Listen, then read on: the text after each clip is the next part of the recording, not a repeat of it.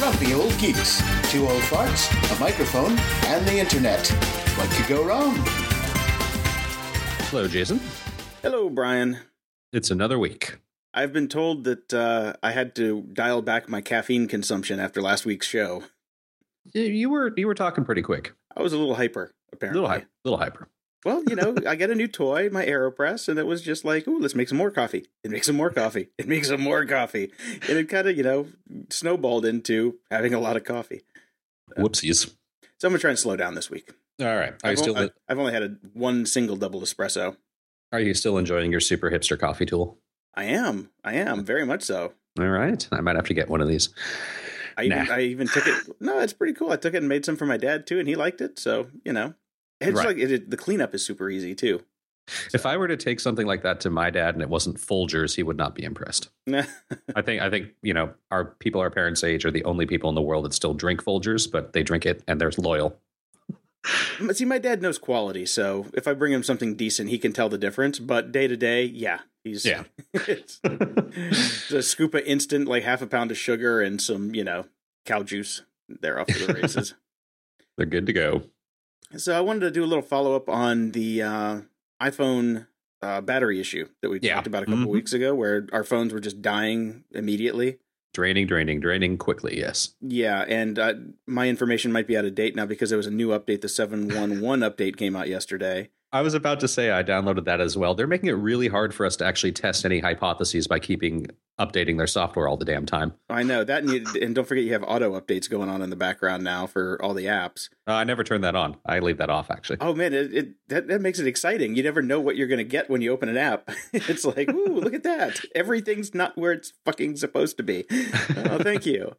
And your icon is now boring. So that's generally how you can tell if somebody's done a big update. And we'll talk about another big update where 1Password updated in a little bit. But so my big discovery was just I deleted the Facebook app. Yeah, that's known to be a massive drain. But because half of my job is updating social networks for people, I have to keep that app on. I keep it on my iPad just because, that's fine because it's almost impossible to kill the battery life on an iPad for some reason. Those things are just unholy good. Yeah, they're fantastic, actually. They really need to figure out whatever mojo they're using on the iPads and put them in their damn phones. Yeah, well, I think it's just the size battery. Yeah. The battery that's 2 times the size of the phone. Yeah. So I never had any problems on the iPad with it, but also turning off background refresh on just about everything. Which is something I actually didn't even know was there. So thank you for that pointer. Go into your settings and can't remember exactly what it's dialed down under, but there were so many apps that I never used that were constantly set up for background app refresh, and I just turned them all off. And it does seem to be a little bit better. But again, thanks a lot, Apple, for the update because we can't really give you any quantifiable data. Yeah, really. And a lot of those updates, the background ones, were using geolocation too. So yeah. Spinning up your radios every time. It's not good. But you're running like, what are you running? What's that? Argus. You're still running Argus, and Argus still needs that on. I'm sure just to grab the data. Yeah. I mean, I'm relatively sure that Argus has been a big cause of battery drain, but we had talked about, it was actually when the previous software update, iOS update came out, that's when we really started to notice that just battery life was horrible. So Argus itself doesn't seem to be the massive issue. Dialing down the background app things has seemed to help a little bit. It's not quite so bad. I no longer feel like I have to run back to the house or carry a charger with me if I'm leaving for more than an hour, but it's still not as good as it was a couple months ago. Definitely. Time to switch to Android. Yeah. Right. Yeah, sure. Actually, speaking of Argus that you just mentioned, I haven't talked about that for quite a while. I'm still using it regularly and have for quite a while now. They did something really cool and kind of surprising. I got an email from them, which I'm not on their mailing list. I asked to be removed because I just like using their product and I don't need the promotional crap. But I did get sent an email anyways, and this was a really nice touch. It was a postcard from Tucson, Arizona. As since I've started using the app and tracked all my steps, that is the city I could have walked to from Los Angeles. I've racked up over 460 miles on Argus so far. You've walked 460 miles? Well, they counts the biking too, it right? counts the biking as well. But distance traveled is 460 miles since I've started using the app. And that was a cool little thing to get. It was surprising because I don't really look at like totals or things like that. So hello from Tucson, Arizona. Yeah, because I know how long it takes to walk 460 miles. I'm like, we didn't review that app that long ago. And I know you don't walk very much, so... No, I've actually, again, this is, we've talked about using these apps and getting the quantified data and how it changes your behavior. I have not had an under $10,000 step day in quite a while. Oh. It does force me to walk a lot more. Where I've moved has actually helped as well because things before that I wanted to get to were a little bit too far to walk, so I would bike to them. Now I actually go walk and do my errands instead, and still just kind of take my bike rides for fun. But it does... Having this app has made me very conscious of walking. It actually, to some degree, I think it almost might be a bad thing. Obviously good for my health, but bad for my efficiency because I'll go out of my way to like walk something more than times than I need to. Like I know the mail isn't there yet, but I'm going to walk down and check anyways, just to get my steps up. So yeah, that was really cool of you guys. Thanks, Argus. That's a nifty little idea that you guys had built into your little system there.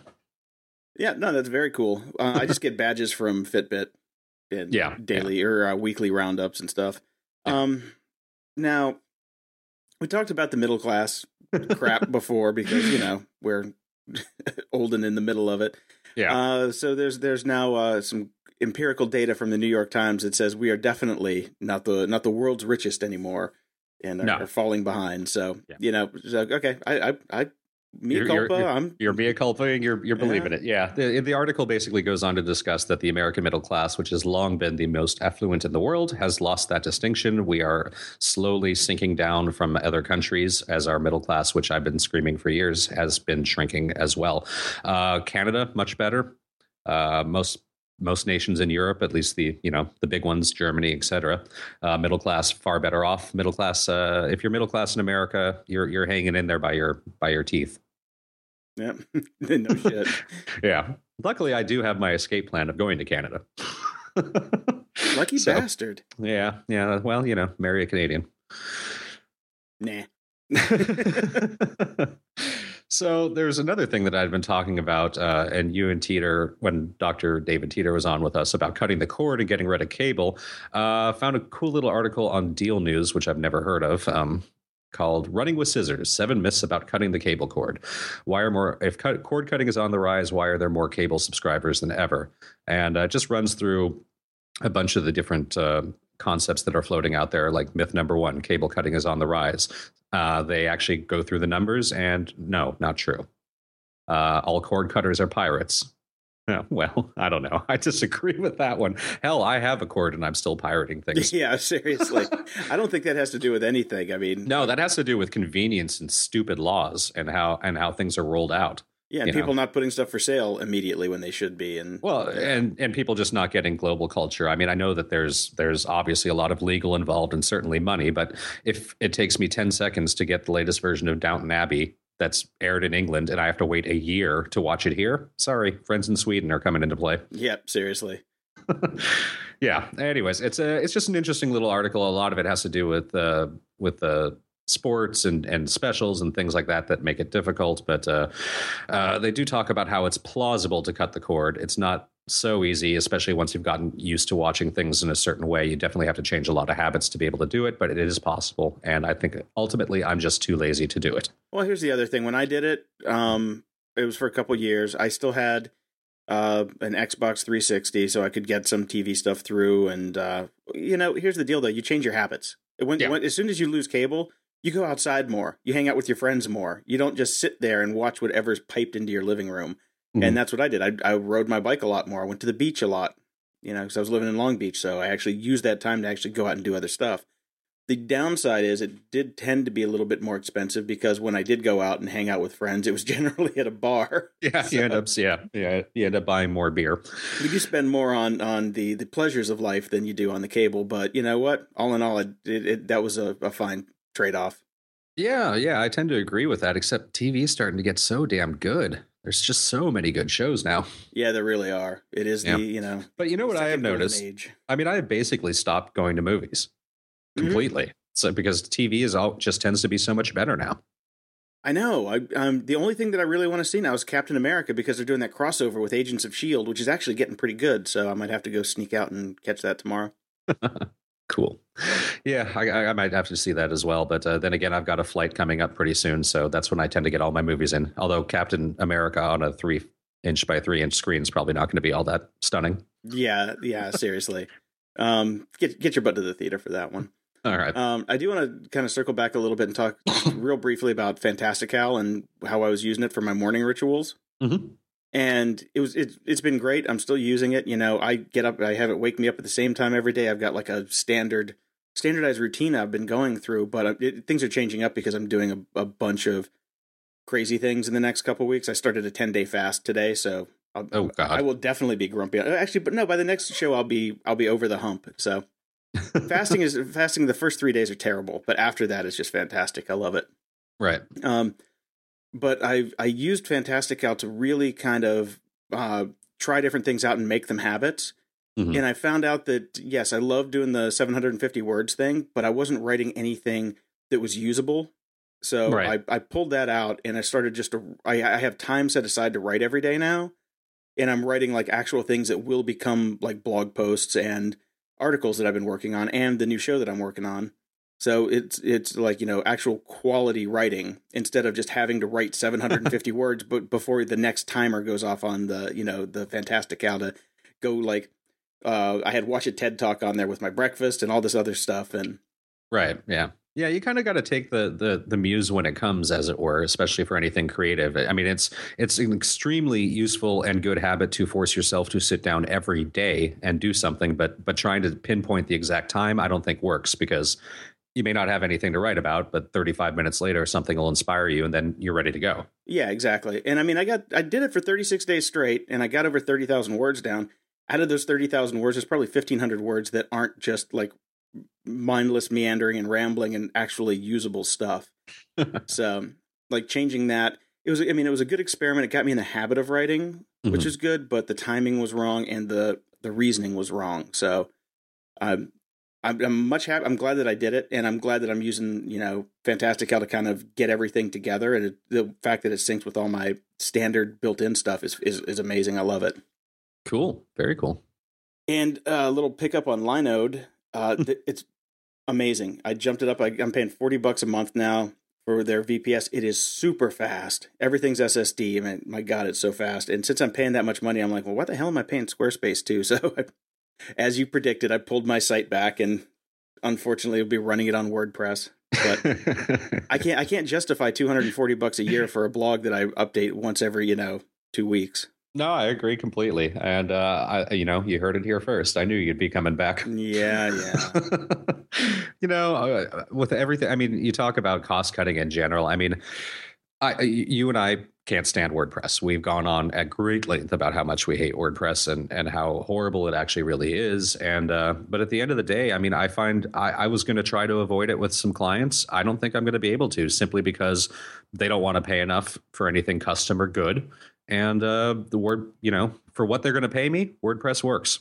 And it's not, then they can either pay me to keep it up to date so they don't have problems, or to hell with them. Or they can pay you once they get hacked and they're like, where's all their content? And then you come back and charge them for that. Yeah, exactly. Which then, they're paying the same amount they would have paid if they would have just paid me up front for something custom.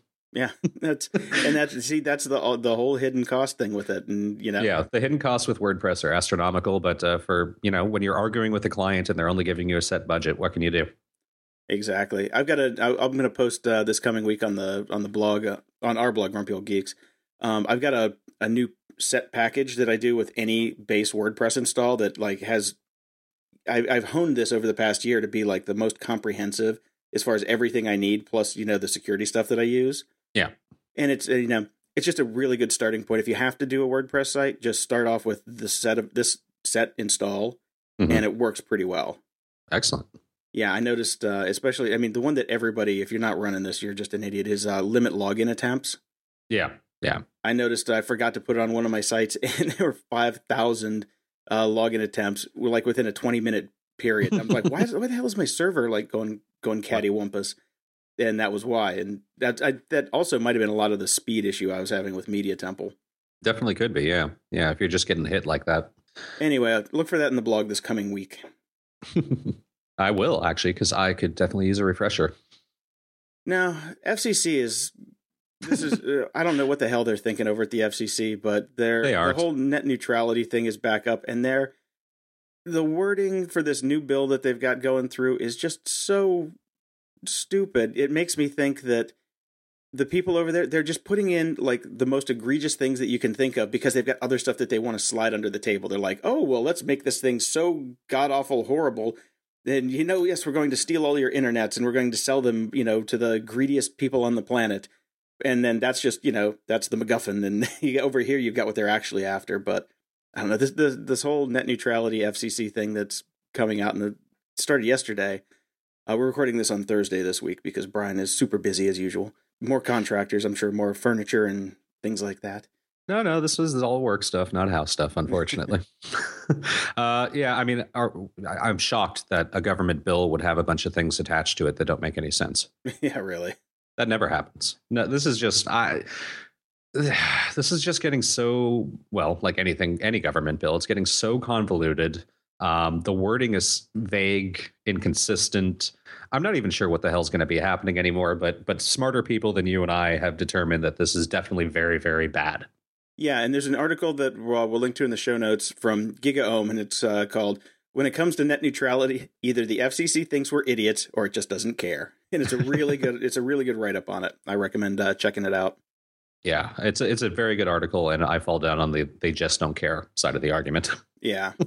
They got the money, they got the power, they don't give a shit. So, I do want to do one last bit of follow-up. We have an app.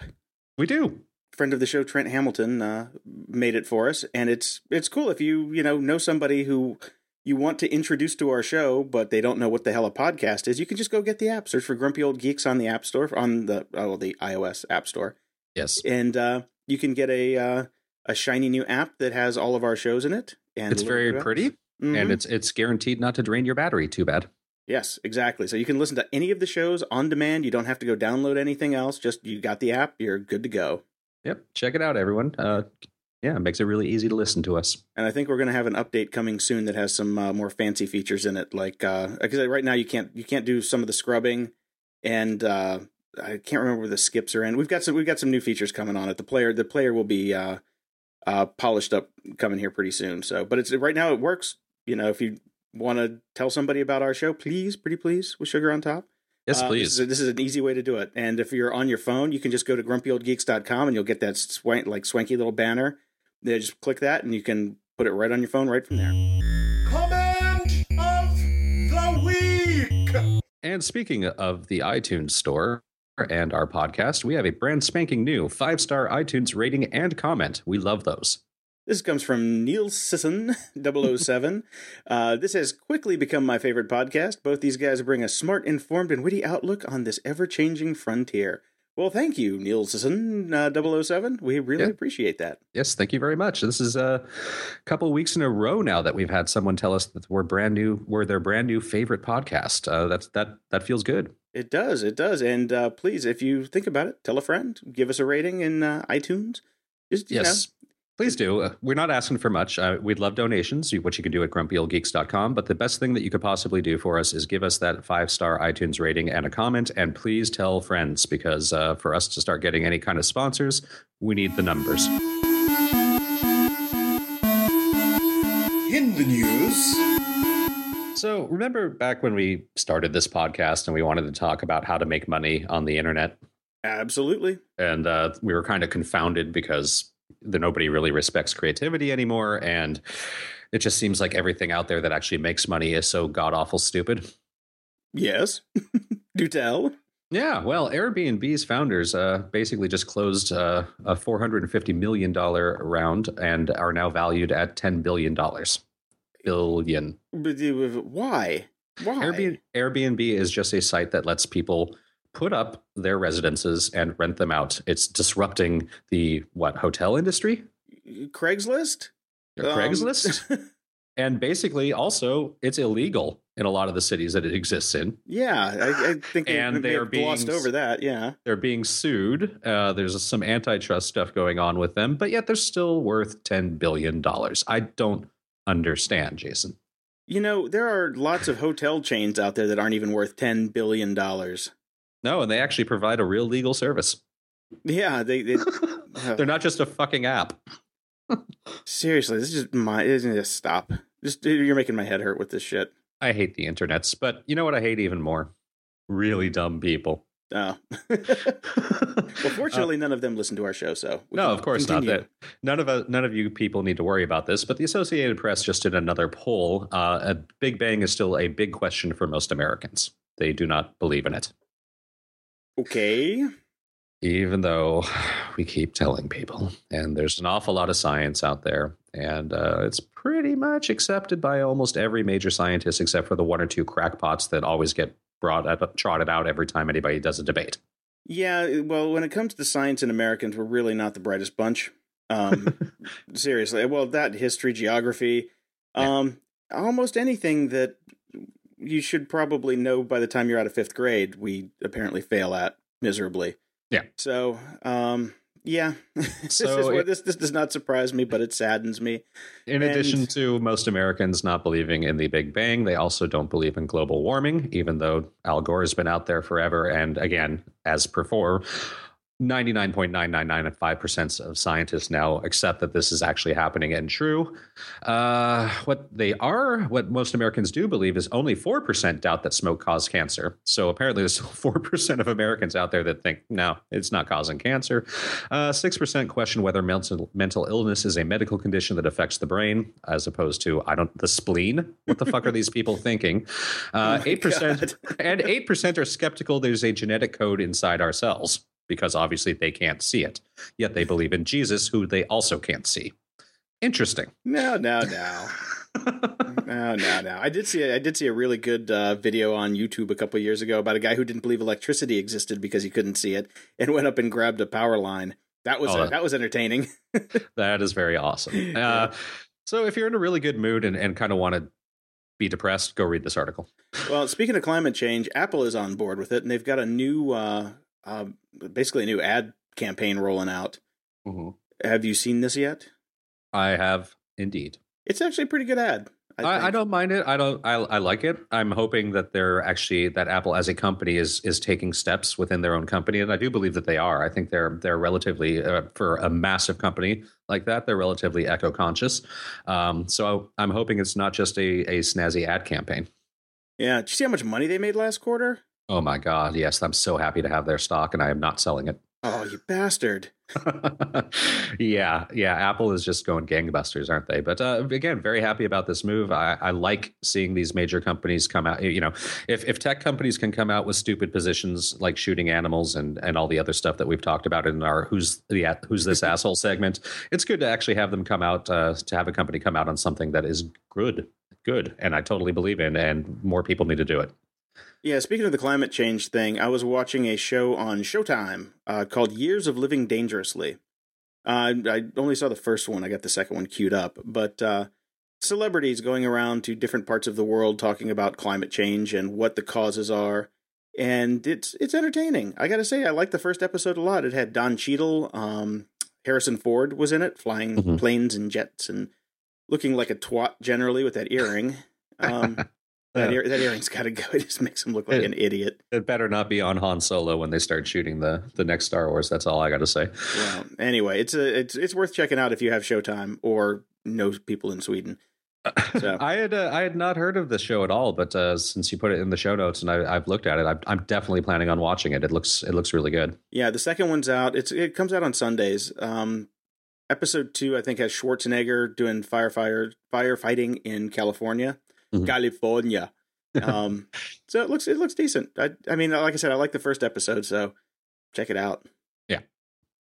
Now, somebody forwarded me a story about a band who stole a photographer's work, and the band, when confronted with the fact that they had stolen something, came back with quite possibly the dumbest and worst reply in histories.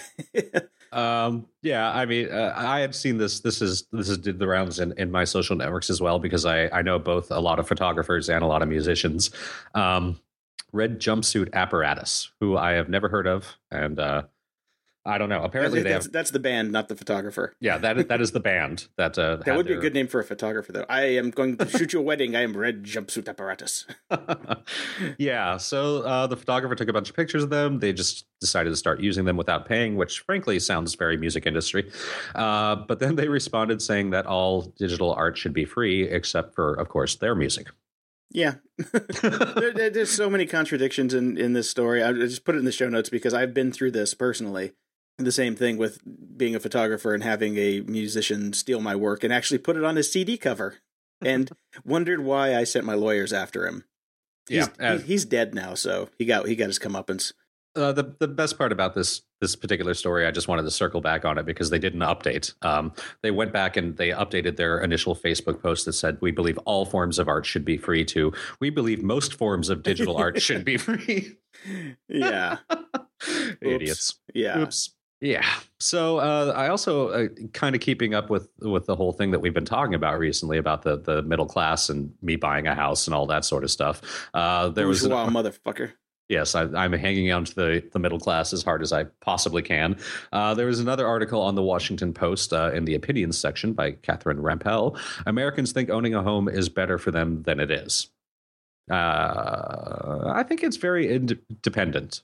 Yeah, see, that's the thing. There's a lot of variables that go into if home ownership is right for you. There's just a ton of factors. And I've seen a couple articles, years ago, where people had broken down the costs of home ownership, the ongoing costs, what you can get back out of your house. And for a lot of people, if rent is cheap in your neighborhood, it works out better to just rent. You're going to spend more money over the long haul, and it's just more hassle, more headaches. And, hell, even just fixing your damn house is a hassle and a headache. And an expensive one too. Yes, it is. So, you go replace a driveway or a roof, and there goes 6 months worth of rent for the most part.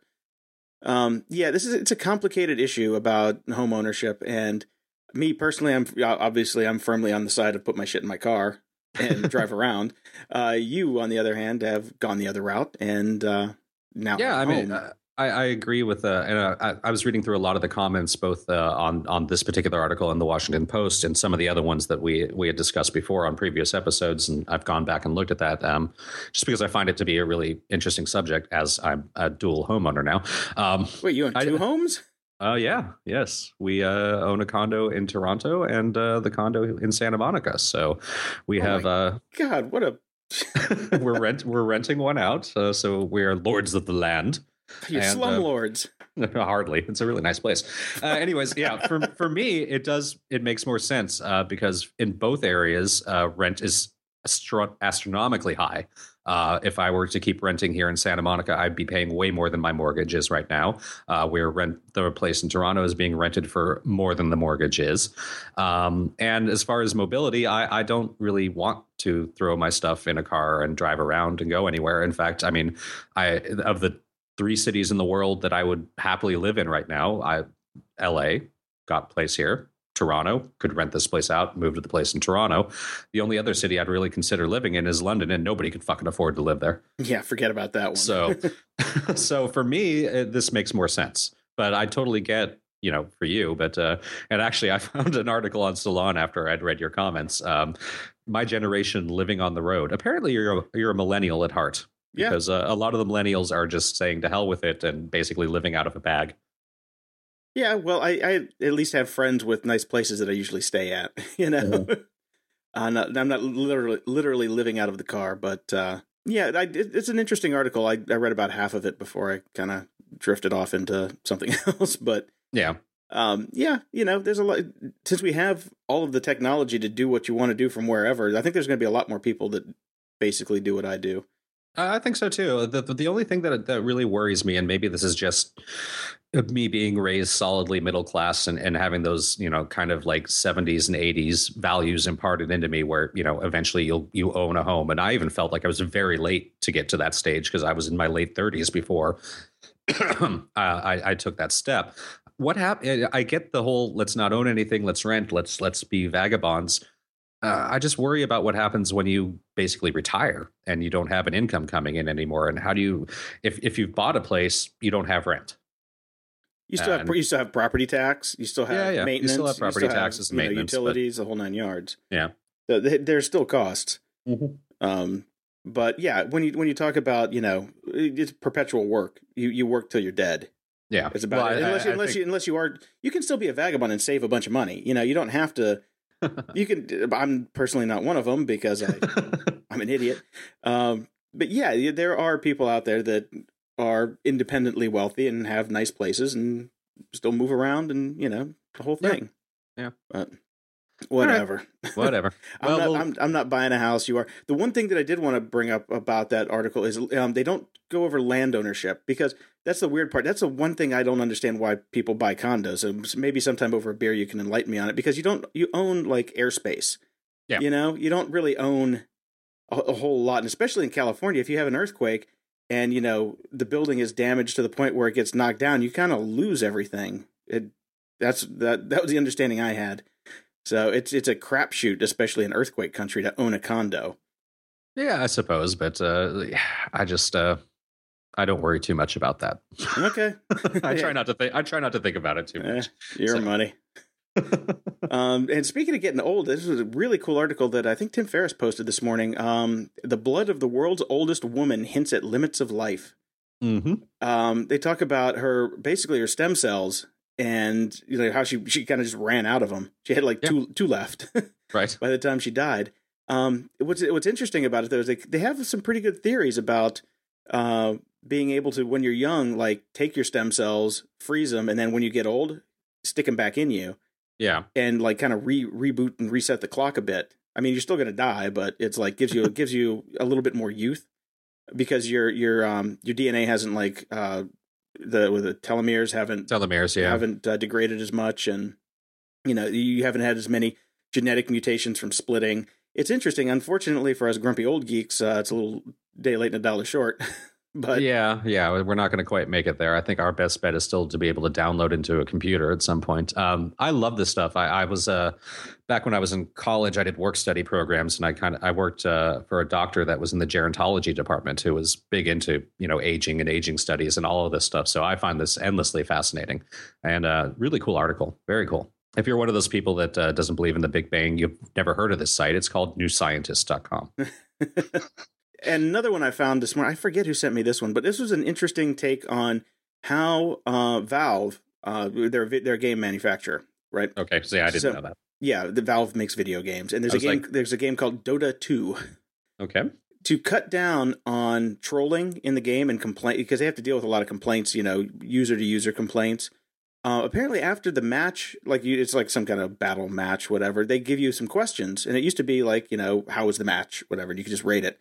Now, then they started asking more questions like about cooperation, in-game cooperation, and how the person themselves actually cooperated. Mm-hmm. And what it's doing is it's creating a little cognitive dissonance in the players, because they know that they were just bastards during the match, but they give themselves a nice rating. Right. And it's for some reason it's cutting down on trolling, which is it's interesting by using just simple forms and questions that they can shape they actually just manipulate the hell out of the trolls and the players to make them be nicer. I find that really interesting. I'd love to see this basically applied to Twitter.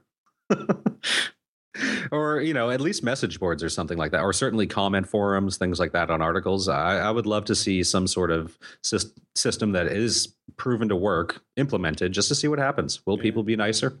I doubt it. Yeah, I don't know if that's going to work, because it's not really a collaborative type of thing. Yeah, that's true. And when it comes to comments on websites, just disable comments. No good comes of having comments on your website. But how are we going to be sticky? Oh, in our vertical. It's the library. Woo! I've been waiting patiently for some of the books by some of my favorite authors to come out, and I was very desperate to read something in between. I am working on the Assholes, A Theory, but it's a bit dry, and I like to break it up with fiction. So I forgot about this author, Matt Ruff, who I read one of his books called A Fool on the Hill a long time ago, and I really enjoyed it. And he was just one of those guys that fell by the wayside in my brain for whatever reason, and I never went and got another one of his books. But I found one called Bad Monkeys, and tore through it. It's a pretty quick read, really enjoyable, kind of spy, semi-sci-fi, mind fuckery. Is this real? Is this not real? What's going on? I loved the entire build-up and everything. The end was a little, I wouldn't say that you see it coming, because you see something coming that's, is going to mind fuck you, and then he does a triple mind fuck. So, ooh, the dreaded triple, triple mind fuck. Yes. But I do recommend it. It was a fun little read, and he is a really good author. I'm going to have to at some point go back and work through the rest of his books. Cool. I'll maybe check that out. I'm going to be running out of. Actually, no. What am I saying? I've got a stack of 100 books to get through. They're starting to pile up for me as well. Yeah. Let me just say that Matt Ruff appears as suggestions if you're reading any of the other stuff that I like to read. Your Tom Robbins, your Christopher Moores, who we're just about to talk about, and all of that. So he's in that vein. Yeah, and you still need to read the Vorkosigan series, which I keep telling you. I do, and here is a thing about computers and apps. If you consistently always read through the Kindle app, if those books happen to be in the Apple eBooks, or what the hell do they call it? Library? iBooks. Sorry, it's in. I have all those in the iBooks app, and I never think to open it. I completely forgot that I was halfway through the first one, so I will get back to it. Thanks for the reminder. No problem. I do that all the time too. I'm like, I know I had this somewhere. Now where is it? It's like, there is an iBooks app.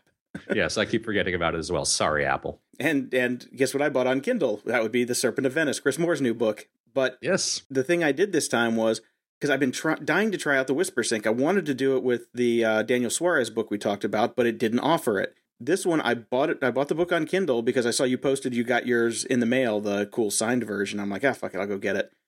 And I clicked on it, and then I'm like, this is what I always do. I end up buying it on Kindle, and then I get lazy, and then I go to Audible, and then I buy it on Audible, and then I bought 2 copies of a book. But hey, I'm supporting authors. Fuck it. I love Chris Moore. So this time I was trying my best not to buy it, but I went to Audible. I had 3 credits, so it's like, okay, they're throwaway now. And I looked at Serpent of Venice, and sure enough, WhisperSync enabled, and I'm like, buy on the spot. Right. Downside, I didn't even think about this. You got to use the goddamn Audible app on your iPhone. It has gotten a lot better. I mean, before it was unusable. It would not work. But now it's got good downloading in the app. The app looks decent. The controls are way better. It has not crashed yet, surprisingly. So I'm like 4 chapters in. It's funny as hell. So I'm about that far as well, and it's really enjoyable so far. Oh my god, I so miss this character. My favorite. Love it. I know. Yeah. Fool was just amazing. Yeah. So I'm so happy that character's back. But man, yeah. So what I'm going to try like later on when I have, I'm not having lunch anymore. Well, I guess when I sit around and not have lunch, I can read a little bit on while you breathe your lunch. Yeah. Yes. So next week I'll have an update on how WhisperSync worked and if it was everything that I thought it would be. Yes, I'm very interested in that because I have not used it yet. And hopefully by next week I will have finished the Serpent events and I can give it a bit of a review, but I can already tell it's going to be a stellar glowing one. Oh yeah, so far I'm like laughing my ass off already. Heinous fuckery. Heinous fuckery. Fuckery most foul. Yes. I also stumbled across another article on Slate. They just do damn good journalism. What can I say? This is called "What Will Become of the Library? How It Will Evolve as the World Goes Digital." As we all know, especially our scrumpy old geeks, everything is basically going digital now and having these huge storehouse spaces for physical product, be them bookstores, which are already basically non-existent. Good luck with that, Barnes & Noble. And the library. These spaces are basically going to go away, especially as the next generation is kind of being raised to not even know that they existed or go to them. So this particular author, Michael Agresta, you can never do pronunciation right when you're just reading people's names. Talks a little bit about it. It's a really interesting article. He brings up the concept of creating third spaces, which are basically just public spaces that are designed really well, and you can go and basically do whatever you want there. Take your laptop and work, meet with people, sit around and read. Just open spaces that, as all these empty spaces are starting to show up everywhere, brick and mortar stores closing down because they just can't make a business anymore, the library, all of these spaces, I think the government should be buying these up and creating some of these. It's a great idea. Yeah, I'll take a look at it. I'm not really into the government spending any money on that kind of thing, but it's better than guns. I'd rather have a public space that the government subsidized than another fucking Starbucks. That's true. That's true. I don't go to Starbucks. Yeah. So, and speaking of Slate, which I do tend to read regularly, and I'm very happy with them because they do actually have really good journalism. They are attempting to go back to a pay model again, sort of. They used to have silly people. They were a pay model a long time ago where basically like half of their articles were free and the other half you had to pay for. I paid like $5 a month, I think, or something like that. And that was back when, we weren't all expecting everything to be free. So I was quite happy to pay it. I don't know if I'm going to bother this time around because they don't really seem to offer too damn much for their money other than you're giving them more money than they're already making off the ads on every single page that I read. So yeah, they're not going to remove the ads if you pay. I take it. I'd assume not. No. Yeah. So you get behind the scenes info about Slate, regular updates, discounts on Slate merchandise, and more. I don't. What's more? Yeah. I don't know. So good luck for you. I don't really want a Slate mug. Yeah. 0.0000. Yeah. 0.0001% sign up on that. Yeah. Super happy about the site, though. Keep it up. And I hope, just like every other model in the world, we're hoping something will work for paid content. But I don't think this is going to be it. And breaking news. Nice sound effect. Thank you. Just put up on Eric Idle from Monty Python's Twitter. The sad news of this is, as expected, Monty Python is not going to tour their reunion show. They're basically just doing it in London. But they will be playing it in movie theaters worldwide. Are they going to do a live simulcast, or is this going to be a tape to live? This is so breaking news that I have not read anything beyond the headline. Okay. International distribution rights to broadcast Monty Python's final live show at London's O2 Arena on July 20th to movie theaters around the world. So I will be in a movie theater on July 20th. Same here, and for sure. They have announced that this is their final live show. They will not be doing any more. Doesn't surprise me. No, of course not. I mean, why would they? They're Monty fucking Python. Yeah, and they're not spring chickens, No. Some of them are pushing late 70s now, aren't they? Yeah, at least, yeah. Yeah. So just even looking at the picture on the Variety site, they're a bunch of old dudes. They're a bunch of old men, but I cannot wait for this. I'm very happy. I mean, obviously they'll release DVDs, et cetera, et cetera, et cetera. But it would be nice to. I'm hoping here, especially in LA, that they'll actually do it at the Hollywood Bowl. Although with the timing with London, it's going to be in the middle of the day. Well, it says Landmark Theater, so you're going to have to go to a Landmark Theater. Okay, all right, there I shall be going. Yeah. So Monty Python. Oh wait, no, it wasn't. I'm sorry, it wasn't Landmark. It was Picture House Entertainment. Okay. I don't know why I came up with that. See, this is what happens when people tell me I can't have any caffeine. Then my brain shuts down. Just saying. Welcome to This Week in Shit We Put on Our Computers. So I've been having some issues with my DNS with my home internet cable provider. Mm-hmm. And it dawned on me I'd forgotten to switch it to OpenDNS, which is a free service that does, just massive amounts of DNS traffic, and it's free. And you can set it up at your router level at home, and I'd forgotten about it. I did that. Man, my speed just went through the roof again. Highly recommend everybody use OpenDNS.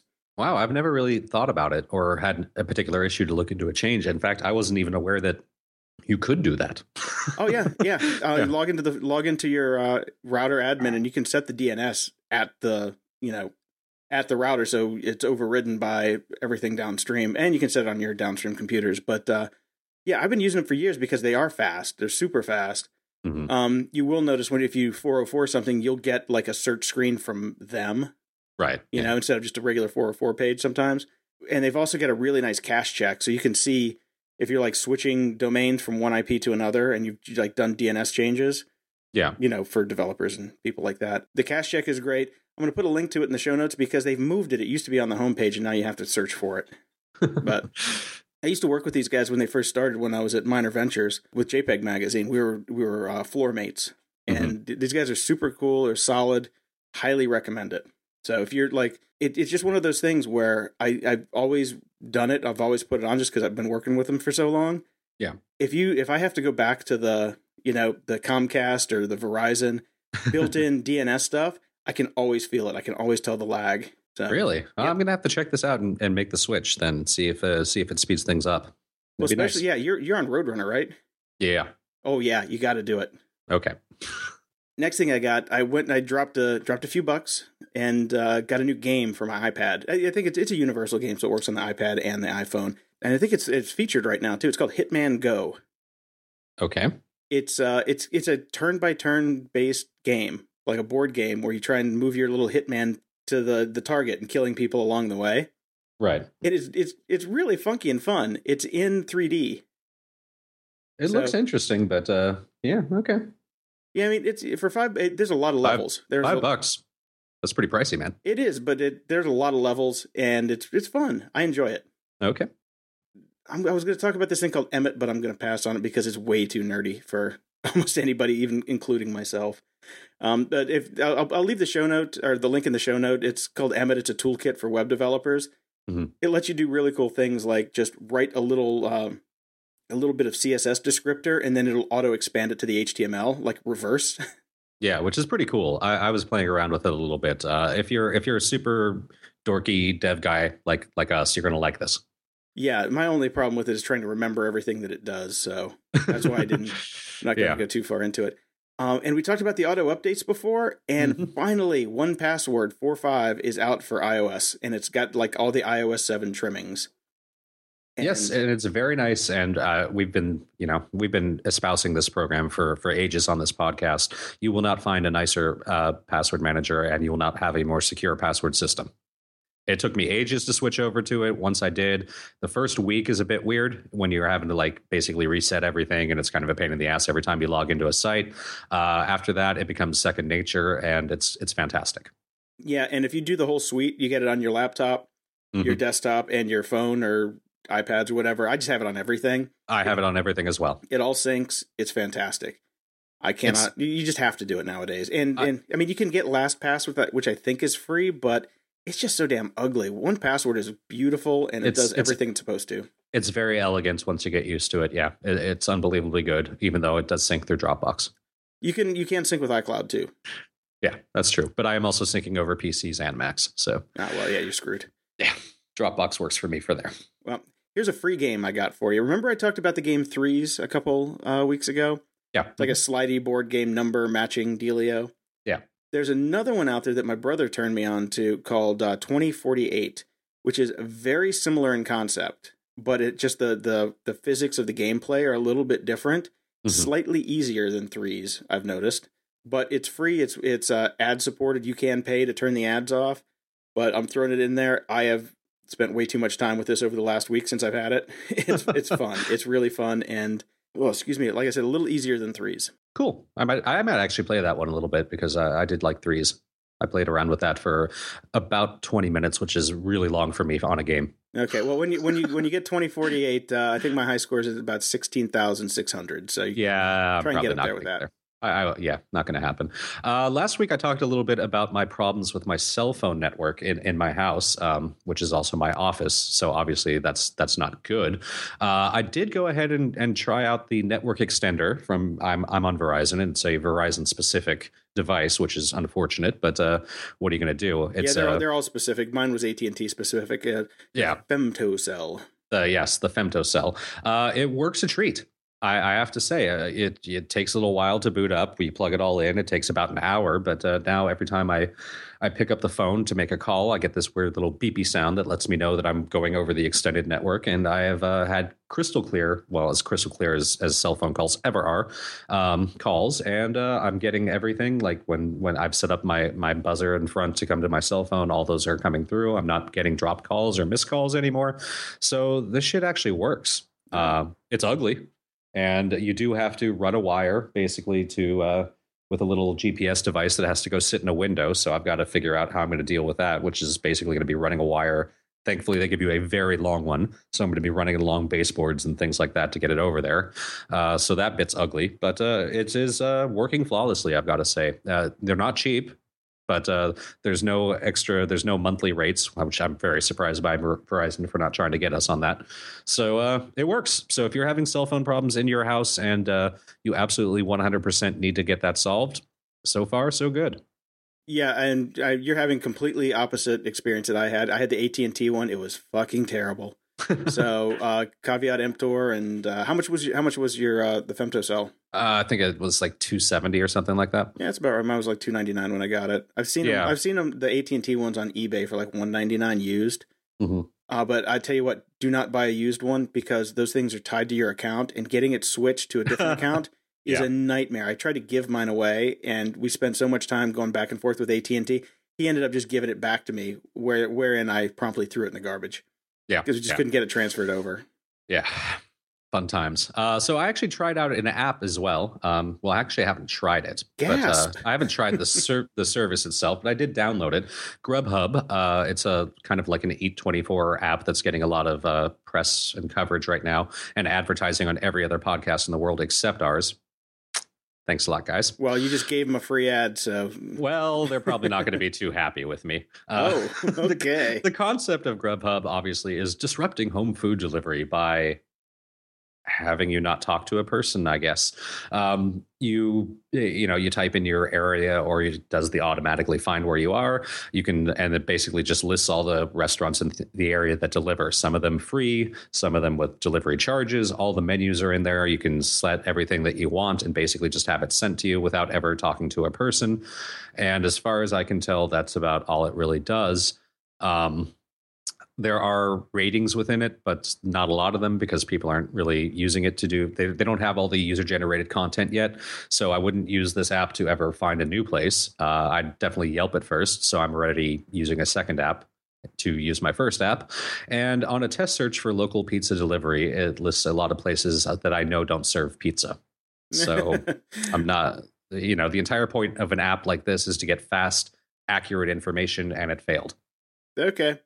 Well, there you go. That is a non-glowing review. Yeah. But feel free to advertise with us anyways, Grubhub. Throw us some cash. Yeah, definitely. I'll check it out when I'm done with my 10-day fast. Thank you for bringing up a fucking food app. It's the day that I don't eat anything. Pizza. I've done, well, hey man, I'm in Chicago. You just throw a rock and you get some of the best pizza. You do not get in LA. That is very true. So I've used Eat24. I actually used Eat24 when I was in LA. I tried to use it when I came back to the Midwest, and it was not quite the same. Not as many restaurants. So I'll try the app when I go back to food again. But I think it's worthwhile to just have a folder of these things around. When you're just not feeling well or too pooped to even move, and you just want something quick and easy. Yeah. You got to. Let's use technology for things like pizza.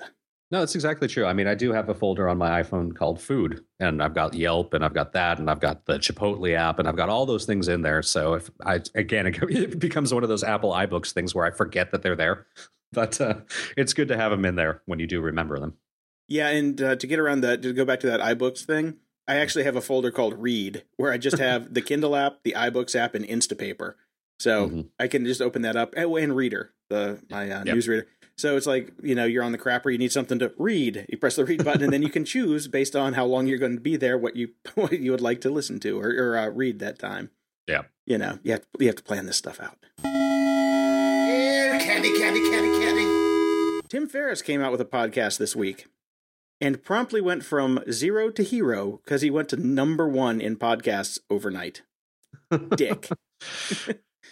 That Tim Ferriss, I'm on the fence with him a lot of the times. He was on our podcast and he was totally awesome. I do love every bit of product that he does. I find it entertaining. I'm not sure if everything he does works or is good, but it's always entertaining. So congratulations, Tim. Yeah, I listened to it and I actually left a very critical review on iTunes of his show. And the first episode that he did with Kevin Rose, kind of a snorer. It's a bunch of rich guys talking about investing in Silicon Valley. So right there, I'm already like, you lost me already. Yeah, I think the second episode though was with Josh Waitzkin, the kid or the guy. He's not a kid anymore, but the Searching for Bobby Fischer movie was based on him, and he's got a great book that I read before called The Art of Learning. That was a fantastic interview. It was much shorter than the first one, so it came in at like 105 or something like that. Right. Awesome podcast. If he does everything like that one, he's going to knock it out of the park, and it was really fun. Okay, cool. All right. I totally recommend it.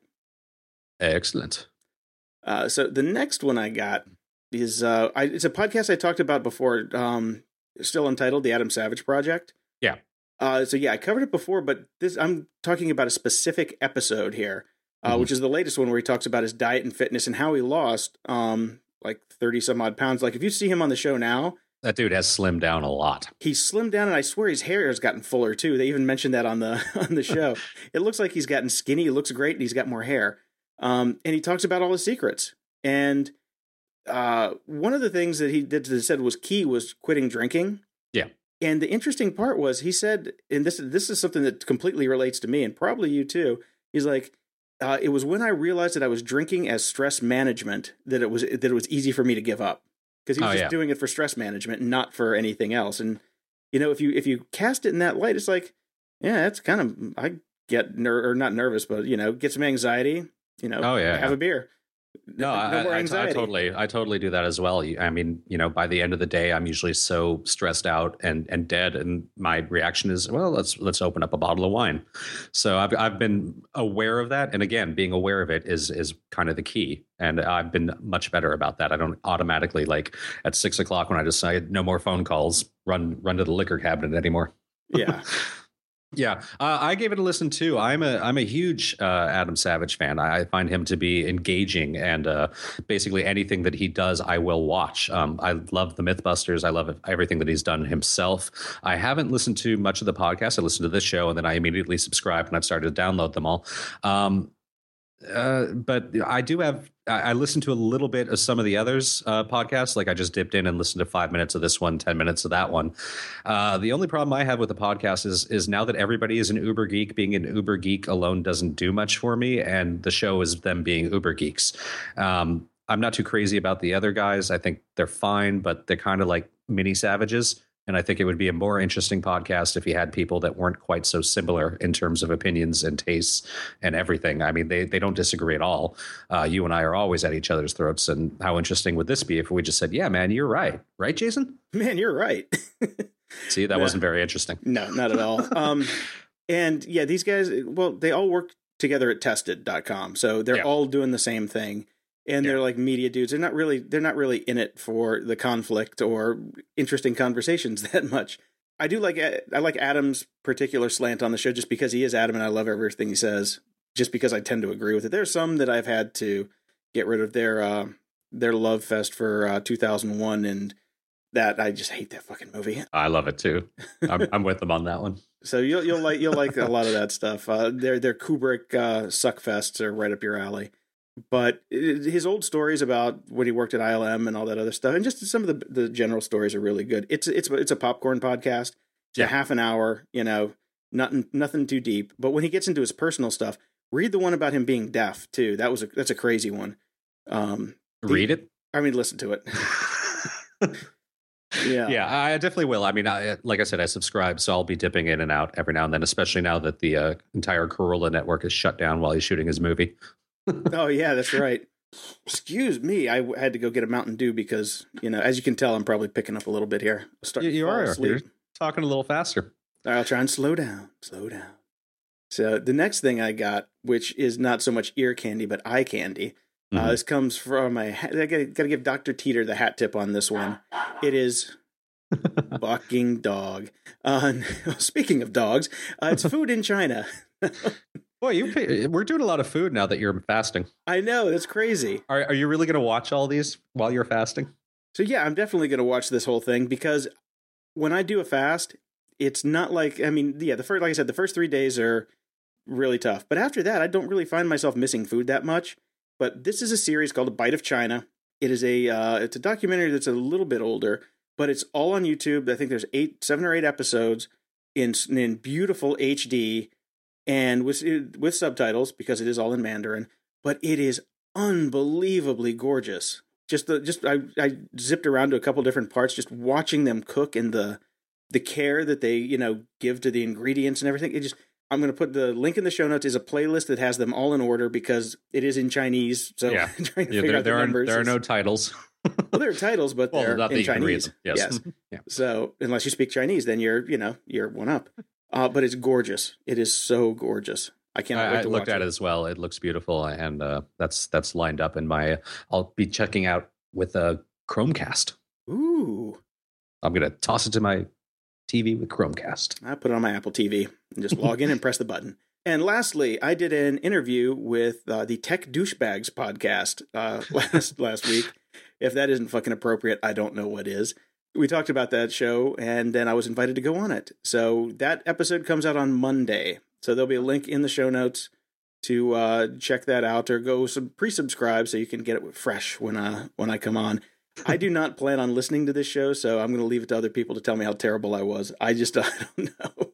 I think I may have been a little bit more douchebaggy than I usually am, so who knows? Oh, great. I can't wait. Hey, man, that's what I do. I am the ambassador. I make friends. Making friends and influencing people. That's me. As only Jason can. All 370 friends. Yeah. Ooh, fancy. So we have an ongoing interest in the Internet of Things and the physical and the bots and the the dronies and the bronies and the Dickies. cronies and the dickies and the wikis. Ran across another article again on Slate because they do good journalism. That just caught my fancy because I've been thinking about getting a Roomba or something like that for a long time, just because I think they're neat, and I've always had wood floors, and there's a lot of long hair all over the place all the time, and just, was interested in it. And this guy did a review, Seth Stevenson. He does a lot of tech writing for them over there. He got one of these bots that cleans windows that you just basically attach to the outside, and it goes along and cleans a window for you, which is obviously very good if, say you're in a high rise and you'd like to actually see outside without getting out there yourself and cleaning it all up. Did a review on it, and basically the takeaway is if we're all sitting around worried about the robots taking over the planet, we can kind of relax for a bit. They don't really work all that great. Yeah, I watched the video of this too, and it was it's interesting when they show it from the opposite side of the window where you can see the underpinnings of the mechanism. Yeah, it really reminded me of the face-sucking alien from Alien. Yeah, that's what I thought too. That's what I thought. It was cool for that. Yeah, but the thing was loud, and just same with the Roomba. Roombas are loud. See, that I did not know, and that's a problem for me. I actually, after you made that note, I went and looked at it and found some videos on YouTube of the Roomba, and the noise would bug the hell out of me. It's way too loud. Yeah, my roommate here has one, and when he runs it, it's just like you can't do anything else because it's so damn loud, and they don't work very well. I had the first version. I ended up giving it away when I left San Francisco because the damn thing didn't work for me. And the one here, even it'll go in there for like 40 minutes, just doing the kitchen. Yeah. Banging into shit and moving around. And then when it's done, you still got to sweep up. It's like not that good. Yeah, kind of useless. I think the only real use for them is all those great videos of like home pets riding them. Yeah. Yeah, basically cats in shark suits chasing raccoons or parrots or whatever the hell they do on a Roomba. That's what they're good for. Yes, but those videos now exist, so stop it, people. Yeah, there was who was it? I forget the guy's name. Phil something. He works for Adafruit now, or dating the Adafruit girl. He said he was made one that had like he had a Roomba with a solar panel on it with a plant in the middle, and then it knew which way the sun was going, so it would keep the plant in the sunlight in the middle of the room. That was a cool use for it, So as the sun was moving, it would just move the plant to stay in the sun. That was neat. Okay. Anyway, I got one that just came out today, literally this morning. Well, the funny part was it came out last night because Leica, the camera manufacturer, screwed up and they put the website for their new T-System camera live and everybody found it. So all the pictures were out this morning. Gorgeous camera. It's a little point and shoot. It's a mirrorless. So it's like their foray into mirrorless. And it's got this like aluminum body, this milled aluminum body, much like, the iPhones and all that stuff. Which also take pictures. And are much cheaper. Yeah, I mean, this has a 16.5 megapixel sensor in it. The body is $2,267 approximately because the original price is in pounds, but the lenses are all in the $2,000 range. It's ridiculously expensive. Looks gorgeous. Link to the site with the video. Really cool to check out. And they have the world's most boring advertisement there, which is literally 45 minutes of a dude sanding the body. Because after they're milled, they spent 45 minutes per camera hand sanding them. So all right. You can watch the beginning and the end. It's pretty funny. And they have the chairman of Leica up there talking about it, so you get to see it in person and use it. It's got a touch screen on the back, Wi-Fi built in, so you don't even have to plug it in. 16 gig of memory on the camera plus an SD slot. It's neat. It's expensive as hell, but yeah. If somebody wanted to give me one, I would take it. Please donate at grumpyoldgeeks.com, although Jason's not allowed to use that money to buy the camera. Aww. So sticking with cameras, there's another one out. Do you remember the Lytro? It was a little box camera and it did light field photography. I do remember that when it came out, yeah. Yeah, I saw a bunch of pictures with it, played around with it. It was just a toy, basically. You know, it was an expensive little toy. Well, those guys have finally made a real camera with like real lenses on it, and it's real, not cheap. It's like $1,600. Looks cool. My old friend Nicole Lee did a write-up for it over at Engadget that we'll link in the show notes, and it looks cool as hell. The light field stuff is super neat, and if you don't know what that is, it's like when you take a picture, you can actually change some perspective, but you can also change the focus and depth of field to generate an image. It's just like nuts cool. Excellent. Yeah. Hopefully Canon and Nikon and all these other people will get their hands on it. But as far as I know, they're not licensing the technology yet. Mm-hmm. But when this is like, you know, in your camera in 20 years or in your phone in 20 years, it's going to be super nice. No more out of focus pictures. All right. I bow to your photography knowledge. I know nothing about this stuff. The web's not dead. Speaking of photography, and I can't believe I'm going to read this title. These 50 photos from the past are shocking and hilarious. I can't believe how things have changed. So it's a listicle, and it's one using the titling method that makes me want to fucking kill the entire interweb. But this one has like history and shit and photography, and you know, that's all stuff that we're kind of interested in. And I actually really did enjoy looking through all the photos. It's funny stuff. It's funny to see that there was a version of planking called horsemanning done in the 1920s. You got to see the photo to believe it. So these kind of memes and stupid ass shit have been going on forever. It's a lot of good stuff. I mean, the shot of like Hitler rehearsing his speeches from 1925, unbelievable. A lot of really good ones. It's definitely worth the 5 minutes it's going to take you to scroll through all 50 of these photos and take a look. And the main thing is that basically the very first photo on this thing, also we posted this on grumpyoldgeeks.com last night, so you could have gotten a sneak preview, or if you followed us on Twitter or on Facebook, we posted it there as well. The oldest known selfie taken in 1839 by Robert Cornelius. Very cool. Very cool. Yeah. So, I mean, that's about it. So, fun photos. Second list. Oh, hang on. Yes. Some of these are amazing. The isolator, I think, is fantastic. It's just a helmet with an oxygen tank so you can turn off everybody. It's like the world's ugliest set of noise-canceling headphones. Yeah. Well, there was the one-wheeled motorcycle. Did you see that one? Yeah, it got up to 93 miles an hour. That looks totally space age. Like if somebody shot down the street in that now, I'd be like, that's from the future. Yeah, I've seen those, and I've seen people crash on those, and it's no good. I'm sure that's not good at all. Yeah, there's a lot of great photos in here. It's totally worth checking out. Yeah, well, there's one here, though. Yeah, the, Margaret Lang, or I don't know. There's Dorothea Lang, maybe. There's some in here that aren't as cool as the other ones, but yeah, man, these are cool. I like the oh, Jesus, the cop with the jail on his motorcycle. That's kind of neat. I could use that sometimes. But yeah, check these out for sure. These are really fun. Yeah, the winner of the 1950 Miss Atomic Bomb pageant, where the crown has an atomic bomb cloud going off of it. I mean, this is just great stuff. Oh, man. So, yeah. And it's got Paul McCartney doing a selfie, too, back in the 50s. So, selfies. Lots going on there. Second listicle. No dickies. No dickies. Second listicle that was sent to me this week, which I thought was quite funny, because I was doing an abnormally large amount of bitching about corporate life and jobs and work on Facebook this week. 11 brutally honest job titles. Now, this is some e-cards who always do really good work with their little cards. They're very, very funny, and they're always being passed around. But I see that they're now getting in the business of listicles because they work, apparently.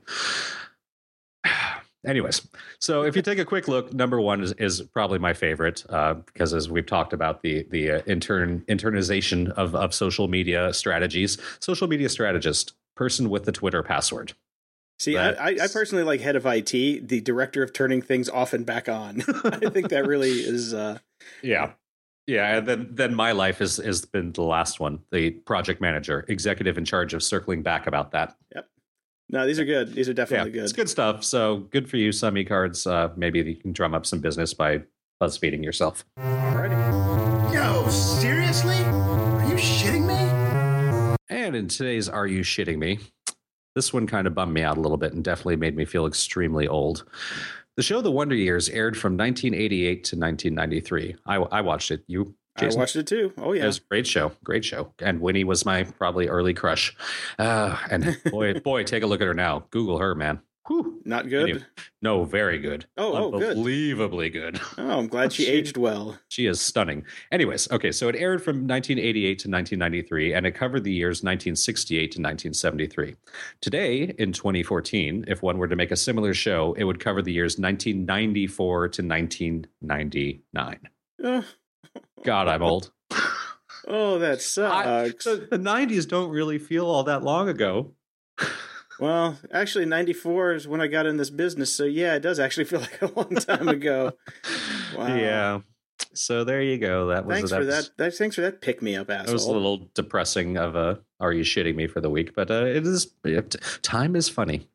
No, it's not funny at all. It's a right bitch. But speaking of funny, oh man, I got a huff? No, for you. I almost fell out of my fucking chair when I saw this. This was actually, I didn't stumble across it. There was some honest outrage, or not so much outrage, but a couple of people posted on Twitter with, "I can't believe that this is a journalistic site." Well, it's not. It's not. It's not. But we have a link in our show notes. I'm just going to read the headline. And yes, ladies and gentlemen, this is the real headline for the article. Proof that once you go black, you never go back. It's an article about interracial celebrity couples. Oh, my, oh, my, oh, my. God damn it. Oh, Jessica Dickerson, you little minx, you. When you sent me this, I was just like, oh, Christ, what's this? So then I went and looked up the author. Mm-hmm. And pretty much everything she does is black this, black that. So she is into the black side of things. So she is pro-black. 11 afros that make it impossible not to love black hair. That's another one of her titles. I need to get in touch with this woman because I own a strongblackwoman.com. It is for sale, so I need to get in touch with her and sell it to her. Yeah, work on that. Here's another one of her. I just brought up her little profile thing, and here's another one of her awesome titles. Serena Williams opens up about embracing her large boobs and butt. Photos. Yeah. Thanks, HuffPo. Woohoo! Closing shout outs. I've moved. And, no shit, really? I didn't know I've talked about it a little bit, and I've noticed that I've been carrying some stuff around for near on 20 years every single time I move. We call that a spare tire at our age. Well, I've been carrying. Well, this is additional. These are additional things made out of vinyl and rubber. I'm basically selling off my entire vinyl collection because I haven't had a record player for 20 years, but I've had all these discs that I've been taking around with me. So I wanted to pimp that because if there's anybody out there that's totally into vinyl, and I won't debate with you and I won't laugh at you if you get a Pono and whatever. If you're into vinyl, that's cool. It's a beautiful format. It's just not one that I listen to, and I'm not planning on getting an expensive record player. And I'm basically never going to use this stuff, and it's time to let it go. And so I've put up all my vinyl, which is all in mint or near mint quality. So if you're into 80s music, and especially 80s remixes, there's probably a lot of gems in there. The Smiths, The Cure, Love and Rockets, all that sort of stuff at Discogs.com, which I had not heard of. It's a great site for people to buy and trade kind of rare music because they do more than just vinyl, but it's primarily vinyl. My friend Mike Malinin, previous guest of the show, is the one that tipped me off to this because he's moving as well. He's moving to Nashville, so he's getting rid of some of his vinyl and pointed it out to me. So my collection is up there. We have the link in the show notes. If you love vinyl and you love the kind of music that I do, you will be very happy. That's interesting. Yeah, I know about that site because I live in one of the largest collections of punk rock in the country. Yeah, I was actually going to give him a shout out about that, but and let him know that he can take a look. But I'm sure he's not interested in anything that I've got. I think you might be, or he probably has it all. Yeah. The Cure stuff, I think he probably has every single one of them. So. But we'll check it out for sure. Yeah, we there's close to 9,000 records in the living room downstairs. So yeah.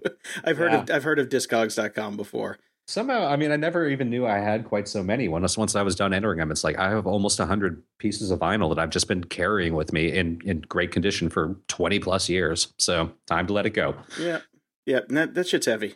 Yeah, that shit is heavy. And keeping with music, I'm also just made some travel plans. I will be going to Toronto for Canadian Music Week. And I believe I'm going not next week, but the week after. So I'll be recording live from CMW. And it's a big Canadian music industry conference. Going to head back and hopefully drum up some new business, do some schmoozing, and rack up some hours in the foggy dew.